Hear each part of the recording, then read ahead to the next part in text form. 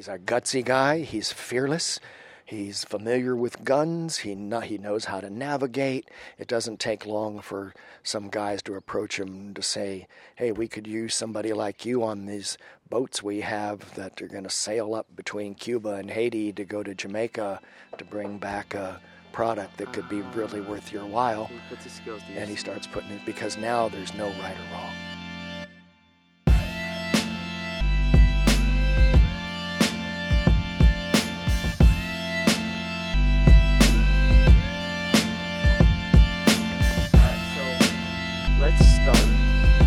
We'll start with the strike, and then we'll just do a brief recap of that, and then get into the start of the big adventure. Are you cool with that? Yeah. So, because I had been so active in the teachers union, once I got out of the, of course, I remember I got out of the Army before I started teaching. So when I got out of the Army, I had learned from that experience that it's important to keep your hands engaged in what's going on around you and the body politic, because politics affects our lives in ways we don't expect, because it's school boards, town boards, lots of different forums that affect policies that it can affect where you work or what you do. So I had decided once I started teaching to get involved in the teachers union. So being single, and the union president was single, he, put me to work right away, passing out flyers, and also it was a big school district, so I wrote for the union newspaper. But anyway, so the beginning of my fourth year, the wonderful administrator, superintendent we had, they had gotten rid of him. The school board took a strong turn to the right, and they decided with this superintendent they brought in from Indiana, this Dr. Bernard Hatch, that they were going to, he was known for really knowing how to disrupt a teachers union, how to break the backbone of a teachers union. Word. So that, just as a little bit of a background for y'all, welcome back, first of all, to another episode of Creative Contact. Thank you for tuning in. This is part 3 of The Adventure with My Pops. That was a little brief recap. If you want more of that story, there are 2 episodes. Go find them, bitches. Check them out. You'll get the Growing Up part 1, Adventures into Teaching part 2, and then we're gonna finish it off, the teaching, and get into the big life adventure. At least the first part of it, because we got plenty more parts to go, until 91 when this guy came around. So thank you guys for tuning in, and I've been getting a lot of good responses from you guys about these episodes with my pop. So you can tell the man's a storyteller, so I'm glad he's willing to sit down with me again. So Pop, speaking of which, so you're involved in the union, especially for the listeners, all 3 of them that are avid listeners of the show that have been keeping up. Let's say they know about the strike and everything. They know that you didn't get tenure. Let's start off with the strike, and then kind of how it affects you, and after you leave, because you were planning on leaving, and kind of take it from there. So I did get tenure. I mean, right. Yeah. So they tried to deny me tenure, but it didn't work. So now the next fall is when I am asked. In the old days, so in the district where I retired from, it was a win-win approach to teacher negotiations with the district. It was more of a consensus. Back in the 70s, it was more of the old style where the union representatives had a lawyer and the district had a lawyer, and the lawyers went into the room and banged it out, and then they had to go back and forth. It was not a consensus type of arrangement at all. So when it looked like there was going to be no settlement that was going to happen, the school district was given, they could select one person to sit in from their side who was not on the negotiating team, and the union could have one person sit in from their side who was not on the negotiating team. All the union leadership was involved on the negotiating team. Well, the union selected me to be our observer, and the district selected my principal, Bob Schaefer, to be the observer. So we're the only two people within this big community that are sitting in on the negotiations. It becomes pretty obvious to me that it seems to me like the teachers are willing to compromise and to, they're being conciliatory and willing to, give and take. But everything they put up just gets turned down. So it gets to the point where it looks like, boy, this is not going to end happily. So anyway, when it looks like we are going to be forced into striking, I'm asked to be the chairperson of the strike committee. So because all the union reps, they're all in the negotiating sessions. So now, when the strike starts, I'm responsible for all the activities and actions that are going to take place during the strike. And just to keep it brief, one of the really neat things that I learned was that, when before a union goes into a strike, you really have to educate your members about why you're doing what you're doing and why they're out there. And it was, a lot of times we'd have these meetings. This is a big school district, 630 teachers, and some of the men who, these kind of macho guys, sometimes the coaches are just these macho men. They were always, talking really tough.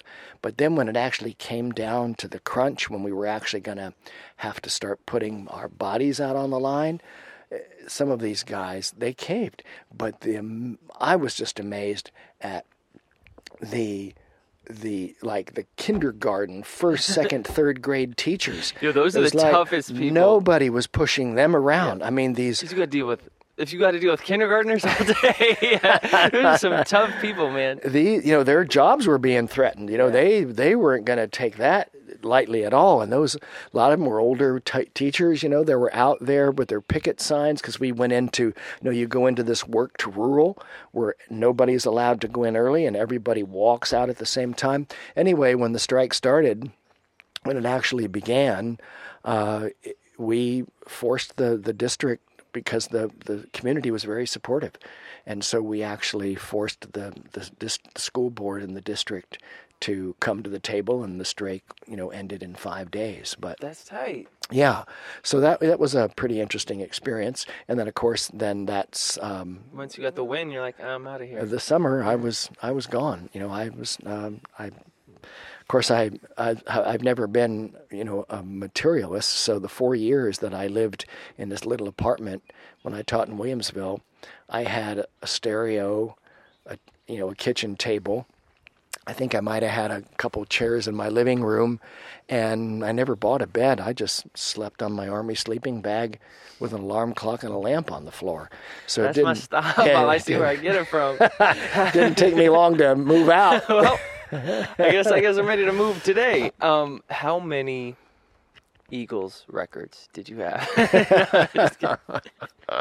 Well, actually, when I think back in those days, Led Zeppelin, Led Zeppelin albums. Of course, I always loved my two favorite bands were The Doors and Santana. Oh, wow. You were Santana back then. Oh, yeah. How crazy that man is still putting out records. Yeah, it is amazing. It's like he doesn't age, or he drank some of that Tuck Everlasting juice or something. It's Benjamin Button. It's crazy. You had his records, and he's still, this past year, I'm not sure if you know much about pop culture music stuff, but you actually know more than I do these days. But one of the biggest records was this DJ Khaled song that sampled Santana. And it was like this biggest smash of the summer. Huh. So Santana's still killing it from the old days. Okay, so you've got your Santana records, you got your kitchen table. You said, this is my last year here. And was it because you were just ready for a change? Are you thinking you're going to switch to go teaching district? Or you already have in your mind, I'm going to be a writer. It's time for me to do this thing. The writing piece isn't solidified yet. At that point, I'm still thinking about, I know that I'm a teacher at heart. I know that's my chosen profession. Right. But obviously, being a suburban... Oh, so I forgot that's... Okay, touch on that. I forgot. Yeah.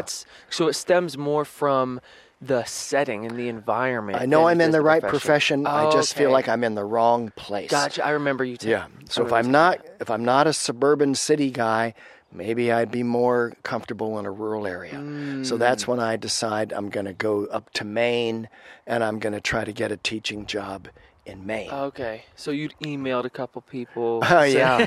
I don't have a clue where I'm going. I just know I'm going to go to Maine somewhere. Curious. And why Maine? Just because it feels rural? Well, because I wanted to live someplace where there was like woods and mountains and water.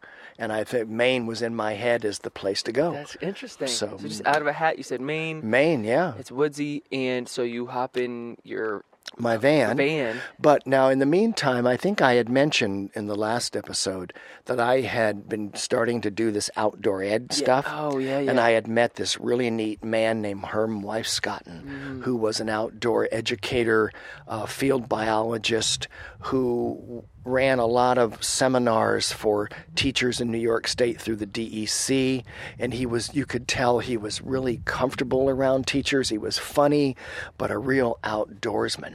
And so I really made it a point whenever I would go to these weekend conferences to, get up close to him and talk to him and take his workshops and stuff.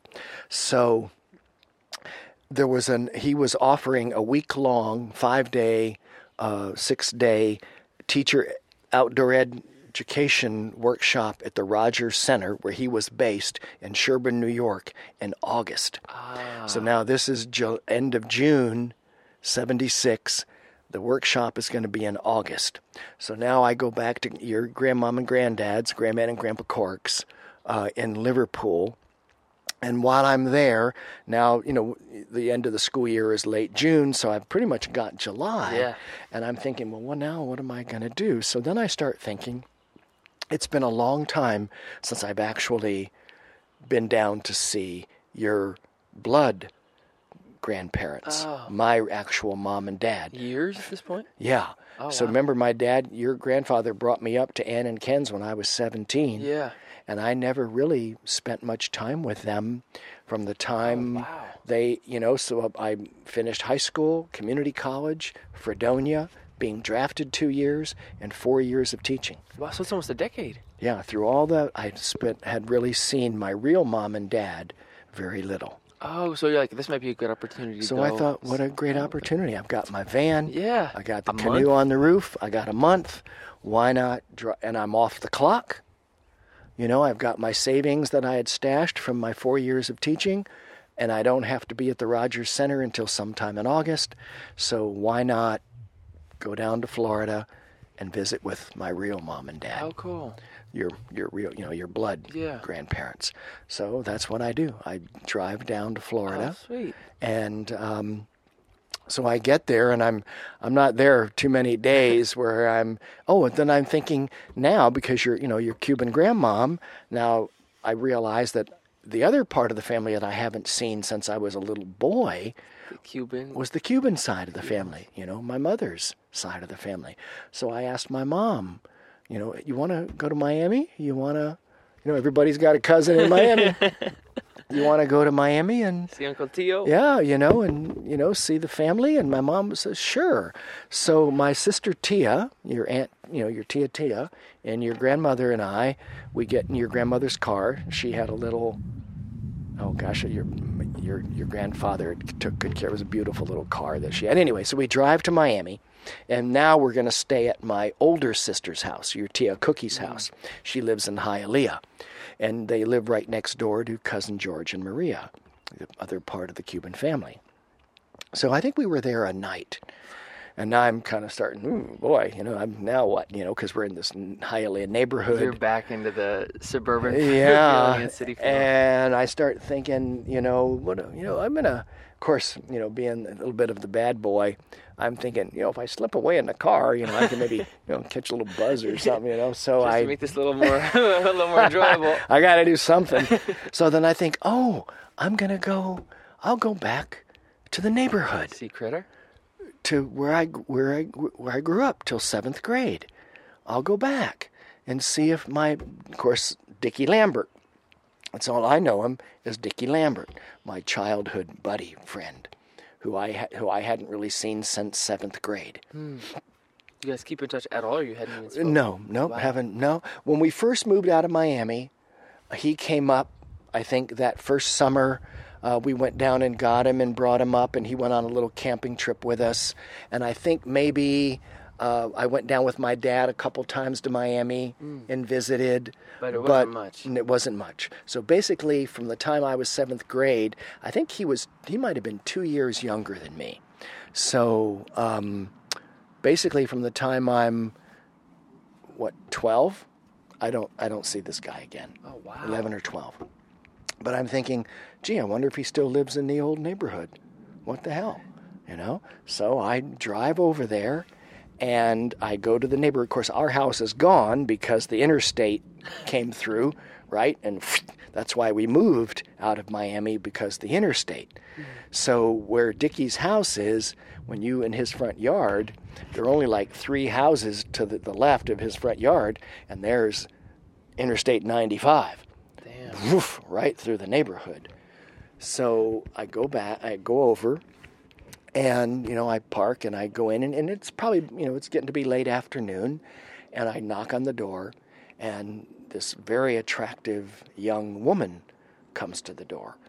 And she looks at me, and of course, I've got my hair and the beard. It hasn't gotten really long It hasn't yet, got but the it's storyteller not. stage. But I'm probably still look like a 6th grade teacher. Yeah. And she's, like, who are you? And when I say, well, I'm Rick Rogers, and she, oh, it was so funny. She said, Rick Rogers, I was just thinking about you the other day, and I couldn't remember your name. I was, oh, well, thanks. So she said, oh, well, come in. So she invites me in, and right away, when we walk into, now I spent a lot of time in this house.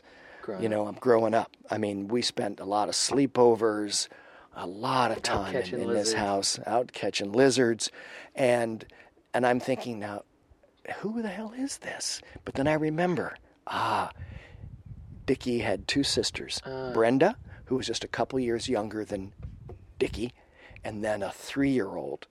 Wow. Whose name was Debbie.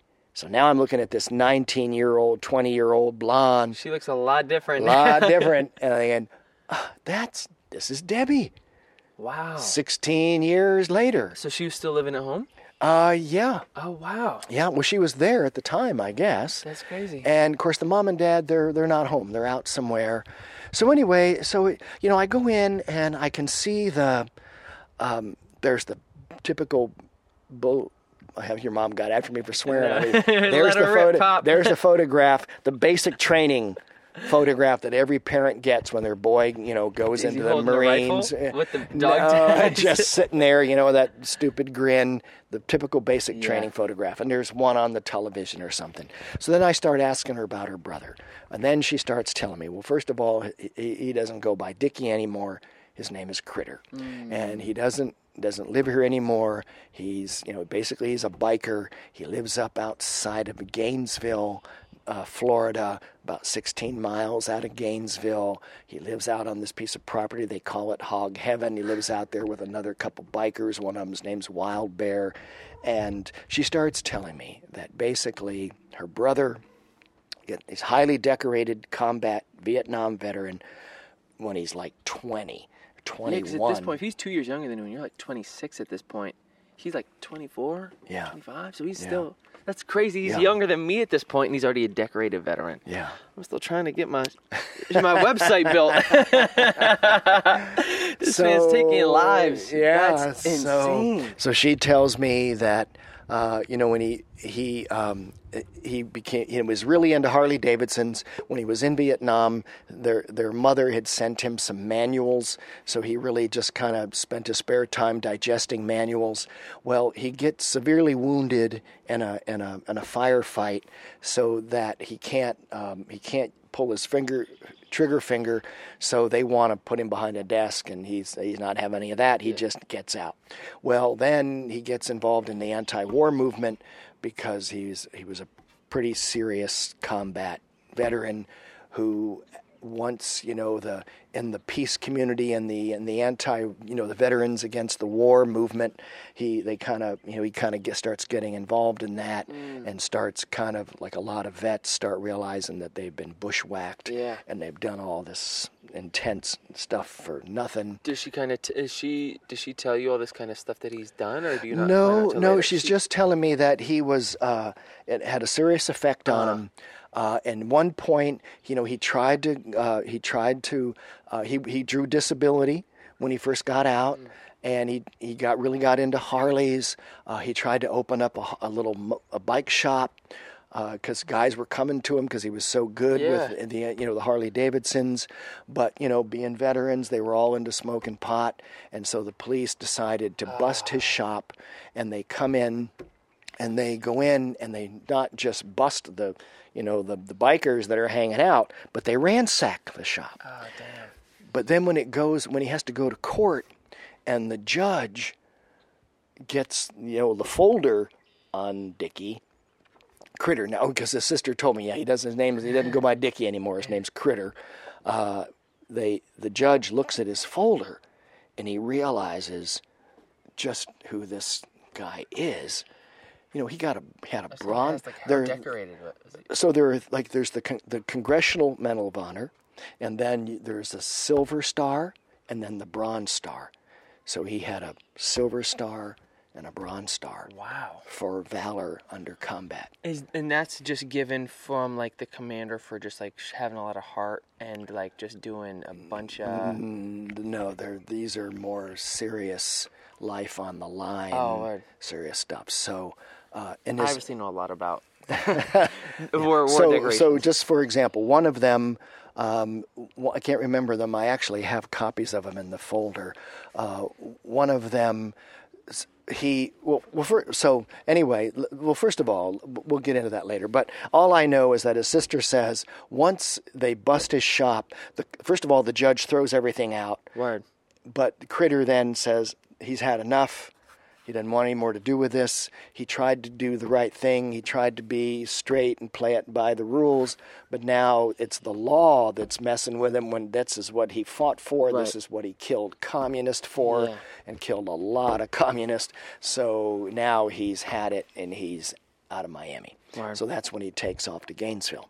So I asked his sister, I said, can I go? Would you mind if I just went in his bedroom, Because I spent a lot of time in his house, as a kid, So I go in, and when I walk in, his mom, Clara, I can see she's got the ribbons on the, she's got all his, his memorabilia on the wall, and there's these photographs that one of them in particular. It's like out in a jungle, like in an LZ, a landing zone in a clearing where there's these hooches, and it shows about 6 guys. They've got berets on, and they've got their fatigues are rolled up, and it looks like Critter is on the end, and they're being decorated. But, the guys, you can see pinning something on his shirt, but you can tell this is not a happy occasion. Those guys are standing there, and you can see the muscles are bulging in their neck, and you can see that it's Critter. So now, I'm thinking, boy, he saw a lot different experiences than me being on a ski patrol. Yeah, same war, just different. Same war, different place. Yeah. And so anyway, that, that's real nice. And then I leave and I go back to my sister's. Get a number or something? Or is she just kind of... Oh, so I asked him, if she said, well, if you want to get in touch with him, she said, first of all, he doesn't have a phone. You have to go to Gainesville. She gave me a street where there was an apartment where these bikers lived. She said, go to this apartment, tell them that you want to meet with Critter, and they'll tell you how to get out to Hog Heaven. So I it's like some True Detective shit. Yeah. So I go, I go back with your grandmother and my sister back to Eagle Lake, and I finish out my visit with them. It's time for me to go because I've got about 8 or 9 days before I have to be now back up to New York State to the teachers conference or the teachers outdoor ed workshop. And I get in my van and I take off, and I'm driving on Interstate 75. Heading toward Gainesville, and then for some reason I start thinking about Critter and realizing, Gainesville, this is where Critter lives. Hey, I'm not on a clock. Let's take a quick pit stop. I've got 8 or 9 days. This is why I gave up the 9 to 5. Yeah. I'm going to look this guy up. So I get off the interstate. I follow, I find the paper where I wrote down the directions. I get to this, and I get to this little suburban neighborhood, kind of older Gainesville neighborhood. There's the duplex, the big choppers are outside. And I'm thinking, well, hey, what all I can do is knock and see what happens. So I walk up I park, get out of my van, walk up to the door and knock. And of course, this big old biker guy opens up the door. Like, what do you want? And I look like a 6th grade middle school teacher. And I just right away, dropped the name. I said, I'm just an old boyhood friend of Critter. His sister told me you could tell me how I could find him. And he goes, oh, come on in. So he invites me in, tells me how to get to Hog Heaven. I drive out to this pretty different place. Yeah, it's like... What's it like when you first show up? Like, what's your first impression? Well, first to get there, there was this dirt. It was like a 2-lane blacktop back through these beautiful pine forest of Florida, about 16 miles out of Gainesville. And then there's a turnoff, like a little dirt track, and there's this old, like, Pentecostal, African-American kind of church back in there but that's where they said you got to go back in there, but go around behind the church, and you're going to see there's a dirt track that you can follow. Just follow it, So I drive around in my van, and I get back, and then I drive back, and it's all under the canopy of this pine forest, so it's cool and shaded. But where the road ends, it's like, holy mackerel. It was almost, I felt like I was in Deliverance. Yes. There's like these old body truck parts. There's a parachute up in the tree limbs. You might have been in Deliverance. Somebody has built like a dwelling out of pallets but there are these hound puppies. This hound dog is right there, and these puppies come running up once I stop the truck. And then I look around, and once I get out of the truck, the puppies are all barking at me, coming around, and there's little piglets running around with them, thinking it's a puppy, I guess. And I'm thinking, whew, I know I'm in the right place. Yeah. And then I was thinking, I am not so sure. I want to do this. I really want to do this. But I'm thinking, hey, you're a vet. Don't be a chicken shit. You're here. I'm here. I'm in the right place. Looks like, somebody's serious veteran war stuff between the big American flag hanging over the doorway and stuff. So I thought, well, what the heck? So my van was equipped for sleeping and hanging out. So I just opened up the big side doors, got something to drink, and got my journal. Are people around? No, there's nobody around. Oh, okay, because I'm like, you're just pulling up and journaling. It might have been a little. No, there's nobody around. Oh, so you show up and the place is deserted at the time, except for the piglets and the puppies. The piglets. Oh, okay, so you figure they're just out. I'll give it a few hours. I'm just going to hang out. Somebody's going to come home eventually. Wow, it looked like it had been lived in recently enough. Yeah, they were there. Okay, cool. Just nobody was home. Okay, word. So I'm sitting there, and an hour, maybe an hour and a half go by, but then I hear music that I hadn't heard before, but it's coming beyond me. And I thought, no, you don't sneak by anybody on a Harley. Yeah. So they didn't come by me. There must be another way in, maybe. So I start. Now it's just a dirt path, not a track like you can drive on. So I walk back. I don't know, maybe 30 yards, and now there's another kind of dwelling, but this one is very nicely constructed, and it's got like pine poles, and it's all screened because it's Florida. It's hot and mosquitoes, and all screened in with a nice tin roof. And I can see a man and a woman behind the screen, and they're not expecting anybody, so they don't see me yet. And I just go, yo, hey, they're probably maybe 30, 40 feet away. And they go, and then I hear this guy say, oh yeah, come on over. We don't wear any clothes around here. But by the time I get there, they put t-shirts and cutoffs on. Yeah. So they invite me in, and so it's this biker whose name is the Polak, and his girlfriend. His name is Marin. And, I kind of explain who I am, and they say, yeah, Wild Bear and Critter, they've gone into town. They probably won't be back till late, but you're welcome to hang out here. And this hooch was where they hung out. So living on the property are Critter, who lived in like a camper on the back of a pickup truck. Mose and Marin lived in this maybe 12 by 12 enclosure, and then the other place that really was funky, that was Wild Bear's. Oh, so it was three. The three guys, the three bikers. Oh, interesting. So, but in one of the corner of this hooch, they've designed it so that they're like truck, a couple seats out of trucks with a tape, like a big wire spool turned on the side for a table. Oh, cool. And they've got like Coleman, because there's no running water, no electricity or anything, but they've got it all set up for living. And so anyway, they said, well, we ought to have something to drink, so let's have a beer. So, hey, cool. And then, they said, while you're here, we ought to have something to smoke. So now, I mean, You're a little buzzed. I'm smoking a lot more than I ever have, and the afternoon has gone on. It's gotten dark, and there's just kerosene lamps. So Mose and Marin, they've got a bed, a little over in the corner, and it's like an old truck seat that I just kind of lay over on the truck seat, and then I don't know, midnight, 12:30, 1 o'clock in the morning, I'm awakened because I can hear the hum bum bum bum bum bum hum bum bum bum hum bum bum bum bum bum. Those joints are loud. Here they come, and then they stop. I can hear them, because I'm kind of awake by then, and I can hear them. I can hear that they all stop, and then I hear this voice say, because I've got the canoe on top of my van, with the New York State license plates. Is that the one we still got, right? Yeah. Same Grumman. So I hear this voice, a boat from New York. Who'd have a boat in New York? And I heard the other guys, because they're everybody thinks New York City, right? Yeah. So I hear these other guys, a boat. Who's got a boat in New York? And then I hear this, bam, bam, bam. This gunshots going off. And I'm thinking, holy shit, these idiots are shooting a hole through my canoe, And what am I going to do? Run out and say, okay, boys, stop in the name of the law. So I thought, well, it's too late at this point. So I just sit there. So here they come, bum, bum, bum, bum. Big motorcycles come in closer, and they all shut off. And the doorway into this hooch was like a big blanket that they just put across.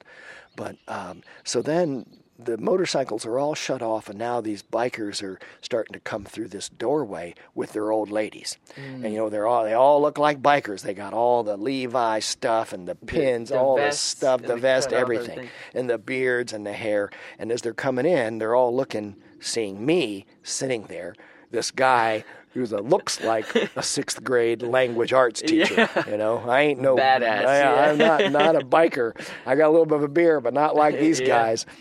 And they don't have a clue who the hell I am. And of course, I see, Wild Bear, the really scraggly looking one comes through as Wild Bear, How many guys is it? 3 guys? They're like 4 or 5 of them. They've all got their old ladies. Don't all got their recognize any of girlfriend. No. But the last one to come through the doorway, the last guy steps through the doorway, and he looks up, and he sees me. And within seconds of that eye contact, he just looks up and spots me, and he goes, Rick Rogers! And he comes over, and of course now I'm in Fat City because this is Critter, and I'm his buddy, Yeah. So he gives me a great big bear hug, and then of course now they really got to have a party. So and you're just waking up from having and I'm your just party. having a party, and I'm just a 6th grade school teacher. So by the time I will saunter back to my van at 4:30 or 5 o'clock in the morning. So you guys are partying for a few hours. Oh yeah, I mean now they really had an excuse. Oh wow! So Critter, it was just it was pretty amazing. What's those first few hours like when after you hug him and you're on people's good side, you guys are having some drinks, maybe something to smoke. What are those? Are you guys swapping stories? Are you keeping it pretty light, or is it just kind of well, considering my mental condition, I don't remember. They went pretty quick. Okay. I don't remember much of those conversations, Right. but what I do remember is that, like the next day, because this is August now in Florida, it's really hot, and so Critter and all the other guys are gone except Mose and Marin, Wild boar. I'm sorry, that was an Arkansas couple. The Pollock Yeah. and Marin, wild bear, Critter, and me. And so they say, and of course we get up. We don't even get up till like 10 o'clock or Yeah. something like that. And right away, as soon as we get up, then somebody's got to roll one, and then they'll break another business. Like, holy moly, guys, can we just You get some breakfast first or something? I'm used to going about 6 days in between. So anyway, they say, come on, we're going to go for a swim. So we walk back. They had cleared a trail back through the woods, maybe 3/4 of a mile, that came to like the headwaters of the Santa Fe River. One of the big rivers that cuts across northern Florida is the Santa Fe. This is almost like near the headwaters. So it's almost like a stream at this point. It's not a river, it's just a stream. But it's all under the canopy of this pine forest. It's maybe 20 feet wide. The water is just crystal clear, about 3 feet deep, just as cool as could be. And of course, we just walk back there, and everybody just takes their clothes off and drops them on the ground, climbs in the water. Of course, me, I don't want to put my clothes on the ground, so I'm hanging them up in the tree branches. Like, who invited this guy? Sorry to interrupt, but just real quick, what's Critter look like at this point? Like when you see him again, is it like scars and tattoos? Well, not so much tattoos, but I noticed his teeth were in bad shape, But he was. So here's this kid. When we were boys growing up, there were 3 of us, Dickie, Ricky, and Ronnie. He was always fearless. Whenever we went snake hunting, he always went first. He was built. He was a warrior. He was a born warrior. When everybody else is boys, when you're growing out of your boyhood fat into adolescence, he was already muscles. I mean, he was built to be a warrior. And so now, I mean, he's my height, so he's only like 5'6". He's barrel-chested, and he's just built. Yeah. I mean, he's just strong, and he's muscle. He's sinewy. Yeah. There's no fat and flab on him. Interesting. Even at that point, it's crazy. He's still, Yeah. In such good shape and everything. Yeah. Wow. So it's like the next day where he says, "Come on, let's go back," and it's just me and him. Okay, cool. And we go back, and this is when we get back there and we slip down in the water where we're just sitting there with the water up about chest high, and you could reach down into the shells on the bottom and pick this water is bubbling right up out of the earth, where you could have these like shells in your hand from the ancient Florida when it was just a coral bed, and there'd be shark's teeth. You could find a shark's teeth. I mean, it's just this really neat spot to be, and that's when he kind of starts opening up to me, telling me that, here he is. He quits high school because it wasn't his thing. He liked wrestling. He was a good wrestler, but school wasn't his thing. He quits high school, gets his mom to sign the papers. He joins the Army when he's 17 or 18 or whatever. I think he might have lied. I don't know. Gets to Vietnam, and eventually, because he liked being outdoors, he liked being in the jungles, he eventually gets to a point where they move him, like he becomes like a ranger. And so now, excuse me, instead of being with U.S. Army units, he's actually moving with Vietnamese Rangers. He's got an interpreter. Oh, wow. He's really adept at using the electronic navigation stuff at the time. And he's actually traveling with small groups of Vietnamese Rangers that are crossing the border into Cambodia illegally, because we were allies with Cambodia. So it was against international law for the U.S. to send U.S. soldiers into Cambodia. Wow. So he's on like some special secret mission type Yeah, shit. he wore no insignia. So if they caught him... If they caught him, he could have been French. He could be Dutch. He could be German. White-skinned European guy. And that's what he did. And what they do, they just went on behind Well, it was borders. like search and destroy. So they'd go in for Go special in, missions. find out what was going on, and if the opportunity arose and they could take advantage of it and destroy whoever they came across, then do it. So it was kind of like targeted, I don't want to say assassinations, but kind of targeted personal missions. Sort of. Oh, that's Right. intense. And that's where he gets the commendations for valor. Twice. Once they went into a village, and I can't remember what happened, but they're outgunned, and he knows that that the only way that they're going to get out of there is they've got to have air support. So he jumps up and he takes off and he climbs up something where he can get an antenna. This is a firefight going on. And so he can get an antenna up to call in air support. And then, he gets down and the air support comes in and it, gives them a chance to get out alive. That's insane. I couldn't imagine being in situations that intense in a foreign land and with people that don't even speak my language with an interpreter. I'm like nervous about getting like schmoozed by a taxi driver. You know what I mean? Like abroad, like the idea of being in situations where it's life or death and the guys that you are with might not even speak your language. That dude got hurt. Yeah. And obviously a pretty high degree of trust Yeah. and faith in each other. Yeah. And then the other time, the one that actually cost him so that he leaves, is again they get in a firefight and they're gonna be outgunned. So he tells everybody else to get out and get away, and he calls in an airstrike.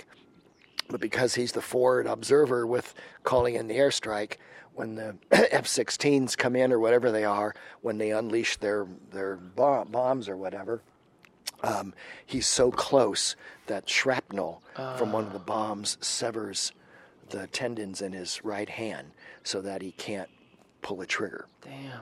And that's what eventually leads to him getting out. Wow. So he doesn't really talk so much about that, but he does tell me that that there wasn't no way he was going to stay in under those circumstances if he couldn't fight. I mean, that's what he was there for. Right. I mean, he was there to kill communists, to save America, to fight for democracy, and that's why he was there, and that's what he did, and he did it well. And, I got the impression he probably up close, kind of killed a lot of guys. Yeah. So it's then he tells me that when he comes back, that once, he kind of, because of his history, somehow or another, the Vietnam, he must have, I know his mother told me later, excuse me, that he, he started having nightmares. So he must have started having the whole PTSD thing. So he, at this point, when he's telling you this, is his demeanor, does he tell you any of that, or he just kind of gives you the broad strokes? Broad strokes, but pretty much what he tells me is that when he comes back, when they bust his shop and they destroy his shop, and now he's been hanging out with Vietnam veterans against the war. They're encouraging him to go and speak to groups like the University of Miami because he's got the credibility. And now he's starting to internalize the fact that everything that he thought he was doing in the cause of freedom and justice and fighting for his country is just bullshit, especially when they destroy his bike shop, and that's like the last straw, and that's when he just leaves town. But by then he to a certain extent, it shatters all his moral grounding. Yeah. So now there are no good guys anymore. Yeah. So there's no like, good guys anymore, except his biker buddies. Right. And they're that's all vets? a lot of them. Word. And like Wild Bear, Yeah, he yeah. was a Marine on the DMZ. up in the demilitarized zone.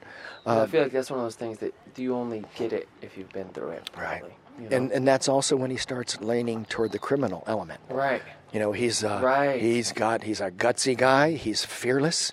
He's familiar with guns. He knows how to navigate. It doesn't take long for some guys to approach him to say, "Hey, we could use somebody like you on these boats we have that are going to sail up between Cuba and Haiti to go to Jamaica to bring back a product that could be really worth your while." So he puts his skills to use. And he starts putting it, because now there's no right or wrong. Right. How can you say that these guys are doing something wrong when the politicians in Washington, the white guys, have gotten so many people killed, so many young boys slaughtered in Vietnam? And so that's when he just says, "Hey, this I'm going to do what I want to do. Yeah. Use my skills Right. to make money." To support himself, to buy that land out in Gainesville and just live the way he wants to live. And that's what he's actually doing when you bump into him. All right, well, people, hold that thought. The mother unit just came home, so we're on dinner duty, but that's a little snippet. Thank you again for tuning in. You'll get more next time around, Pops. Again, always a pleasure. Oh, you're welcome, Keith. Thank you. Dude. Yo, stay tuned. I know y'all waiting for the next one now. We didn't do the cliffhanger. All right, check you in a minute. Peace.